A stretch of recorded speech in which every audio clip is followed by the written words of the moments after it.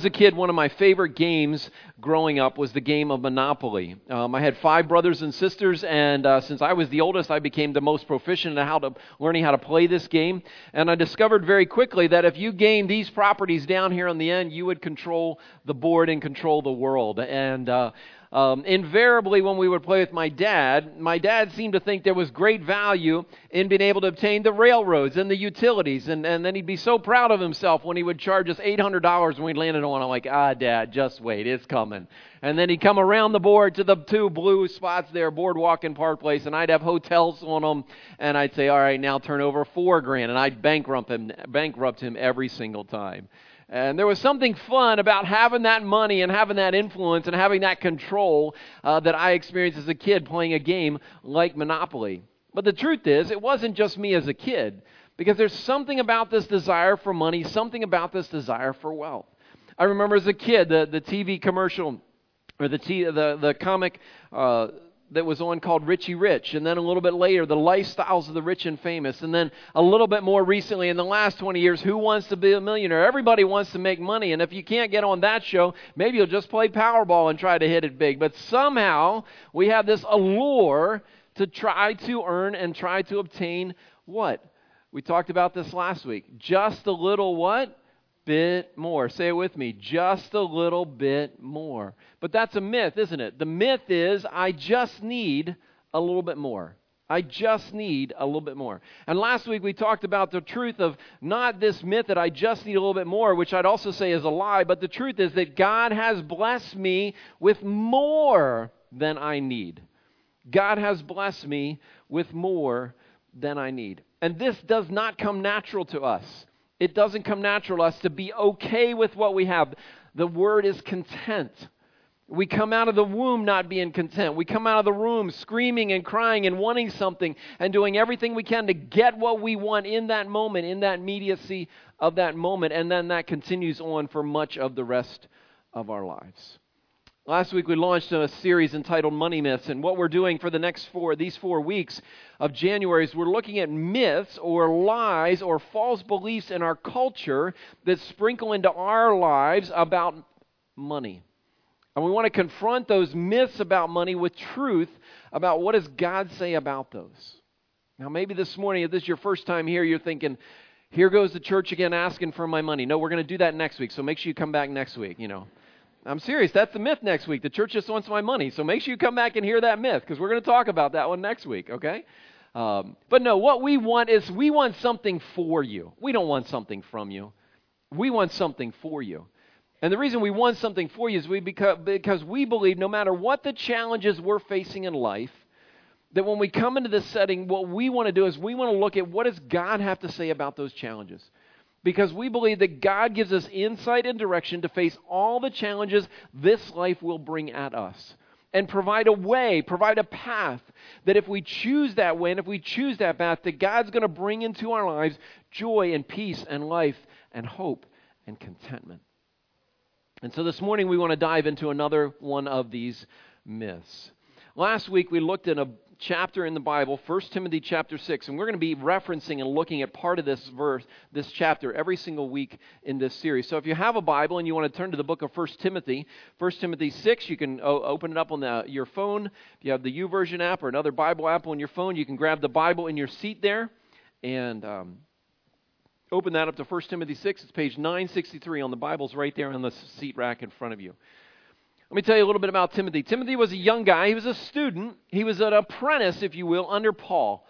And so Paul the apostle had been commissioned by God to go into all the Roman world and start churches, to introduce people to the gospel, find those that would choose to follow, gather them together, start a little church. And so Timothy went with him, watched this happen a few times, and Paul then said, okay, Timothy, your turn to run the show. And so he left him in a place called Ephesus. And as he was leading the church there was some things he didn't know how to do or couldn't quite figure out. And they didn't have webinars in those days. They didn't have Zoom calls that could support him. And so he had to send him a letter back to Timothy in Ephesus, giving him instruction on these issues that he was facing. And so that's what we started last week looking at, and we're going to continue that this week. So if you're there in 1 Timothy 6, let's look at verse 17. Verse 17, it says, command those who are rich Command those who are rich. So that's the first thing that we're going to tackle is the people who are rich. Now, there was a poll done by Gallup asking people, how many of you think that you are rich? And only 2% of the population thought that they were rich. So only 2% of this room think that they're rich. So these four in the front row here, like these four think they're rich, and she's nodding right there. She's in good shape. So, but the rest of you don't think you're rich. The rest of you don't think you're rich. Now, if you're under 30, okay, if you're under 30, half of you think you're going to be rich sometime in your lifetime. You don't know how you're going to get there, but you think sometime in your lifetime, I'm going to be rich. The rest of you, about 30%, think I might somehow get there. And as we talked about last week, the way to get there, everybody agrees. The way to get there, all I have to do is double my income and then I'll be rich. Doesn't matter if you make $20,000, $50,000, $100,000, $200,000. All I have to do is double my income and I'll be rich. So if only 2% of the room, 2% of the population think that they are rich, is this irrelevant to most of the room right now? Is it only relevant to a few of you, some of you who may get there down the road? Well, the problem is rich is relative. Rich is relative. And some people would define rich as having more than they need or more than they currently have. And I want to suggest to you that rich is having substantially more than you need. Substantially more than you need. So what do you mean by that, John? I want to put a website up on the screen, globalrichlist.com. So write that down, take a picture of that, put that in your phone, globalrichlist.com. I want you to go there this afternoon. I want you to put in your household income. Your household income. And it's going to show you a few things. And I'm going to do that up here on the screen for you. So let's just say, for sake of argument, that your household would earn $80,000 a year. With it, both spouses are working professional jobs, not unreasonable. So if you earned that much money, then you would be in the top 0.1% of richest people in the world by income. That means that you would have more wealth than 99.9% of people in the world if you made $80,000. Now, let's maybe make that a little bit more realistic. So if you live in Lancaster County, the average income for a household in Lancaster County is $56,000.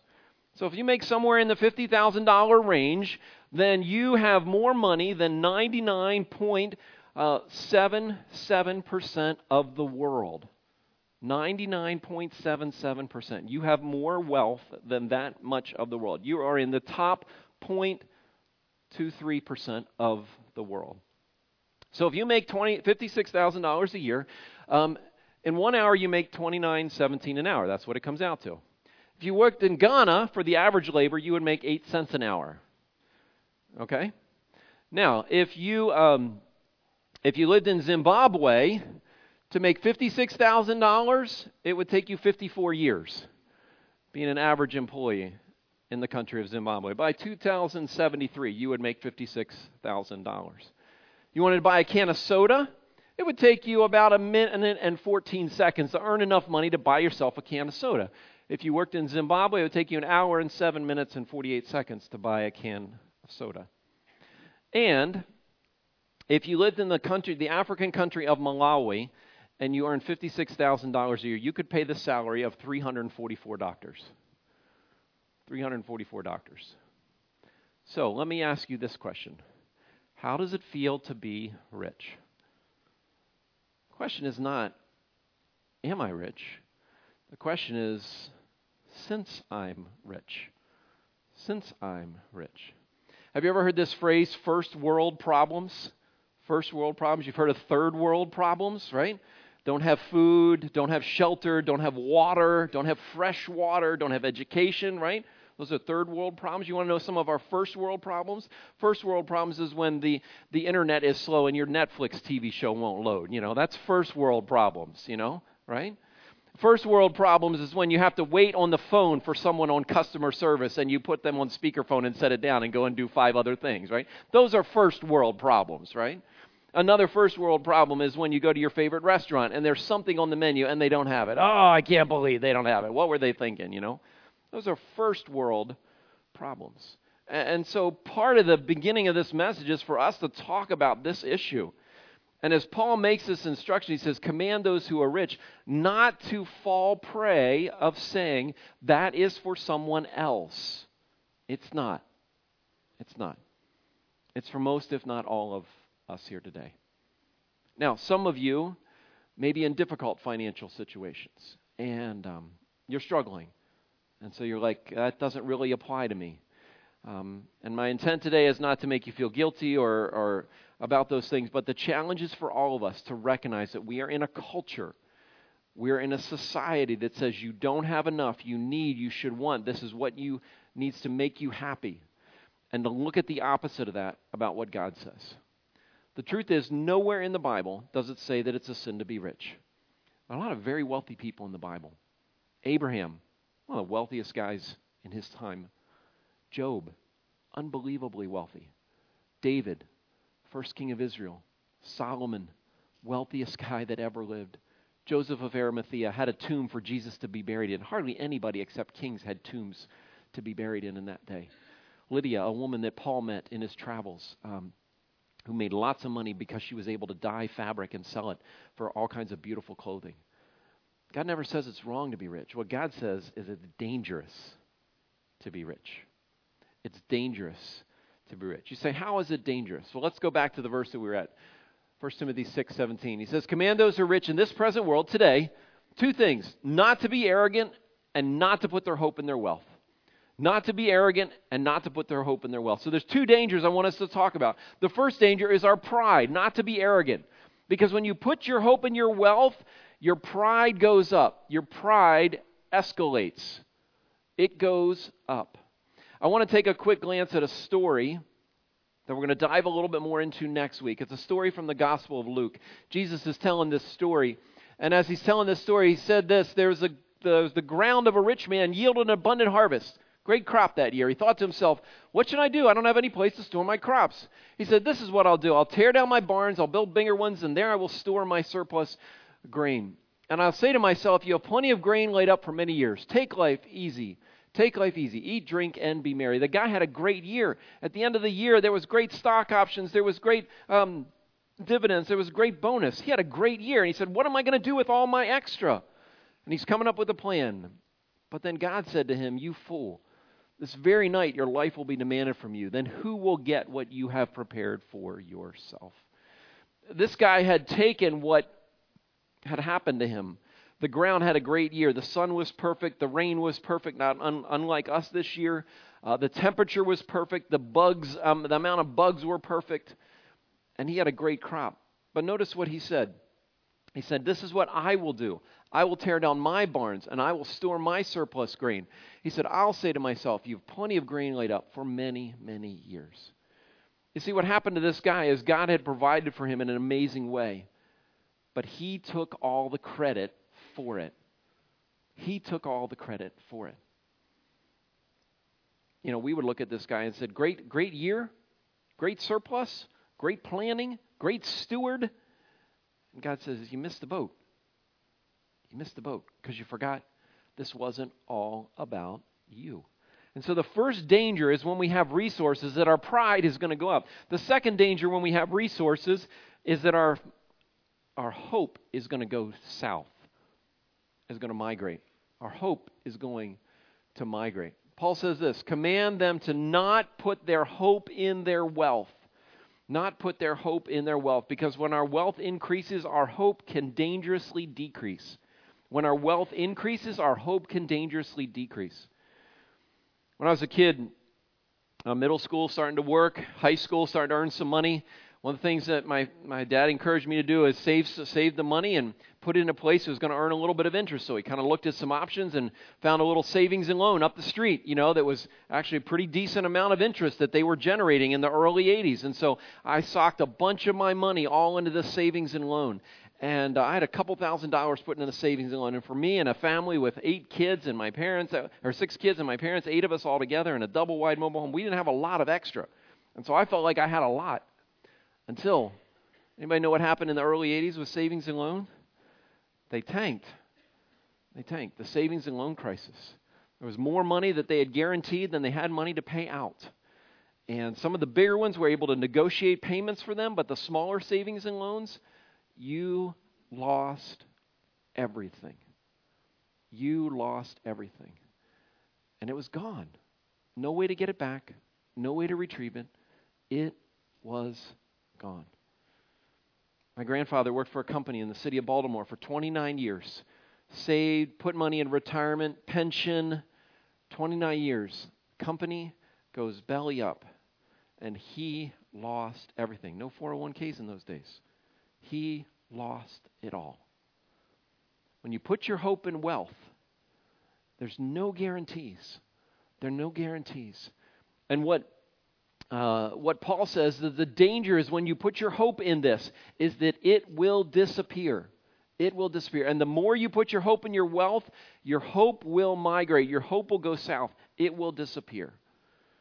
Solomon, one of the wisest guys who ever lived, one of the wealthiest guys ever lived, said this, and I think it has a lot of weight to it. He says, "Give me neither poverty or riches, but give me only my" what? Say it with me. "Give me only my daily bread." He then goes on to say, "Otherwise I'll have too much and I'll disown you. I'll say, 'Who is God? I've made this all myself.' Or I'll become too poor and steal and dishonor the name of God." And so he says, "God, all I'm asking for is just give me what I need each day. Because if I have more or less, there's dangerous places I'm going to go." I think Jesus said something like that too, didn't he? He said that in this prayer, very famous prayer of us. He says, "Give us this day our" what? "Daily bread." Daily bread. Because the danger is that our hope will migrate and our hope will go south and we will put our hope in something else. He said this in Proverbs 18:11, "The wealth of the rich is in their fortified city. They imagine it a wall too high to scale. No one's going to take me down. It's guaranteed. FDIC, I'm sure I'm going to get it at some point in time in the future." Let me ask you this question. What would be worse? To lose all your income or to lose your relationship with God? Be penniless, not have a penny to your name, or lose your relationship with God? Now, let me ask you this question. If you're in the hospital, had a recent surgery, and the doctor comes in and says, "There's nothing more we can do, you've only got a couple days," which one would matter more to you? Loss of your income or loss of your relationship with God? You see, hope makes all the difference in the world. Hope makes all the difference in the world. And where does Paul say to put our hope? He says, put our hope in God. Put our hope in God. And he closes by saying this, put our hope in God who richly provides us with everything for our enjoyment. So how do we tackle this issue?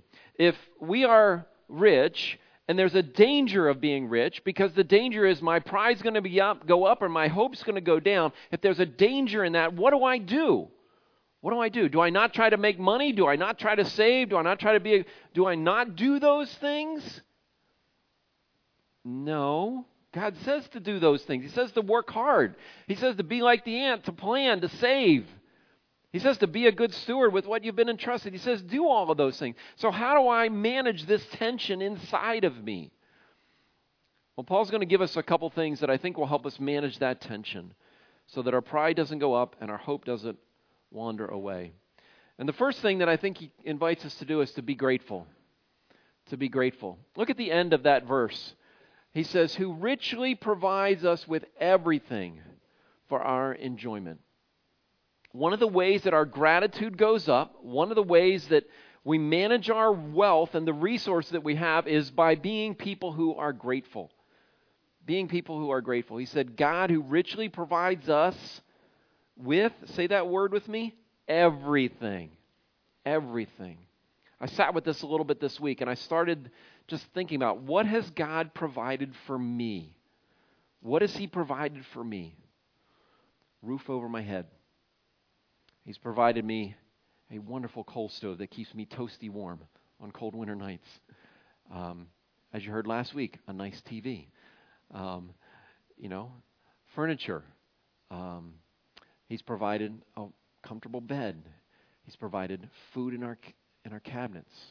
He's provided clothes for me to wear. Provided shoes for me to put on my feet. He's provided a car that I can drive. And I could just go on and on and on and on. And I would encourage you, if you haven't done this in a while, just sit and make a list of everything you have. Everything. because that's what God has given to you. You see, the way we navigate this wealth that we've been entrusted with is we have to recognize it does not come from me. It doesn't come from my hard work, my planning, my saving. All those are a part of it. But it starts and it ends with God giving me everything. And notice, He doesn't just give me what I need. He gives me stuff I get to enjoy. I get to enjoy. He gives me even that as well. Even that as well. So gratitude is recognizing that everything comes from God's hand. Everything is from Him. He adds to us. He gives us more than even we need. I saw this statement this week. Every blessing we don't turn into praise has the potential to turn into pride. Every blessing, everything that God gives to us that we don't turn into praise. Hey, isn't this amazing? Isn't this cool? Isn't this exciting? Isn't this neat what God did? Will turn into, look what I did. Look at how good of a shopper I was. Look at the great deal I found. Look at what I worked hard for. Look at what I obtained. See how quickly that can turn? Very quickly. Very quickly. When God's not a part of the equation. So how do we do that? Well, I want to give you a couple suggestions how to do that. One of the things that I think most of us probably do is we probably pause at most meals to pray. And what do we generally thank God for at our meals? What do we thank Him for? Food, right? What do we thank Him for? We thank Him for our food. I want to challenge you to do something this week. I want to challenge you after you pray and thank God for your food and you start to eat, to say to anybody that's sitting at the table with you, what's something you are thankful for today? At this meal, at this time. What's something you're thankful for? Parents, if you're there with your kids, ask them what's something. I'm thankful for the milk. Okay, good. Let's go now. I'm thankful for the peas. No, you're not. You hate peas. Okay, whatever. But just what's something you're thankful for? If it's just you and your spouse, if it's just you eating breakfast early in the morning, or maybe you're on a lunch break, just sit there and say, what's something I'm thankful for? 21 times this week, you would pause and you would say, God, I'm thankful for this. God, I'm thankful for this. God, I'm thankful for this. I think we do it once a year. I think if we're going to fight this battle and not let the wealth and the possessions that God has blessed us and trusted us consume our hearts, we've got to do battle with this thing, right? And one of the ways to do that is through gratitude. Paul says this in 1 Thessalonians 5:18. He says, give thanks for everything, for this is what God wants you to do. This is what He wants you to do. So the first thing is to be grateful. The second thing is to be generous. And let's go back to the verse. He says, I want you to do good and to be rich in good deeds. The first thing I think that He wants us to be generous with is our actions. He wants us to be generous with our actions. He wants us to do good for other people. He wants us to hold the door for someone. He wants us to let someone go first in line. He wants us to do a job that's not ours to do. He wants us to do something we don't have to do for someone else. 2 days ago, my father-in-law, Glenn Gardner, turned 80. And as part of his 80th birthday, my wife's there celebrating with him now. And she had all the family write down some favorite memories about him and then write down things they appreciate about him. And she came up with a creative way. She's always coming up with creative ways to give them to him. And so as I was thinking through things that I really appreciate about my father-in-law, one of the things I really appreciate is he is kind to everyone. He is kind to everyone. You're out with him and he's interacting with the waitress. He's kind. He's interacting with the person at the cashier. He's kind. He's in a store buying some things. He's kind. He meets some total stranger on the sidewalk or something. He's kind to them. He's gracious to them. And it's something that I think Paul encourages us to do. He says it this way in Galatians 6, verse 9. He says, let us not become weary in doing good. As we have opportunity, let us do good to everybody, especially those who are part of God's family. He says one of the ways that you strike at the heart of wealth consuming you is you're just someone who is kind and gracious and does good for others. The second thing I think that he encourages us to do is not only be generous with our actions, but also to be generous with our stuff. To be generous with our stuff. He says, I want you to be generous. I want you to be generous, and I want you to be willing to share. Nowhere in the Bible does it say if you are rich, you should take a vow of poverty and sell everything and get rid of it. There's one conversation Jesus had with one guy, but it's specifically at him because of his heart. But he never tells us to do that. He doesn't. But he says that we are to be generous. That we are to be generous. And I love that last phrase, willing to share. I remember a few years ago, I asked a friend of mine if I could borrow something, and he made this statement to me. He said, yeah, you can borrow this. And by the way, you can borrow anything. Anything I have is anything that I have, you're willing to, I can share that with you. Just let me know what you need. And that statement really struck me. I was like, anything? Like, yeah, anything. It doesn't belong to me. It's all God's. And anything that I have, you can use. And I thought, wow, anything. Well, what if someone takes it and they never return it? Well, God will get me another one somehow if I need it, And what if I loan it out and it doesn't come back in the right condition? Well, I'll figure it out, or God will help me take care of that, He just had this open hands kind of way of living. This open hands kind of way of living. He said, God, everything I have is from you, and I'm prepared to share this when and how and wherever you want me to do that. In our culture today, what we do is we buy everything we need because we don't want to ask anybody to borrow anything because we don't want them to do what? Ask us to borrow our stuff, right? That's why we do it. That's why we do it. But are you generous and willing to share? This is kind of a gut check question. For me, it is anyways. It's one thing to think it. It's another thing to say it. Have you ever said that to anybody? It's not in your family, not related to you, not you can hold it over their heads for the rest of their lives. We do that with family. We don't do that with everybody else, Hey, whatever I have, whatever you need, it's here. It's here. And that's what Paul says. You see, the painful truth is that the more our income goes up, the less generous we become. You can go online and study the statistics on this. People at a certain income level, their generosity is really high. But as that income level goes up, guess what happens to their generosity? It goes down.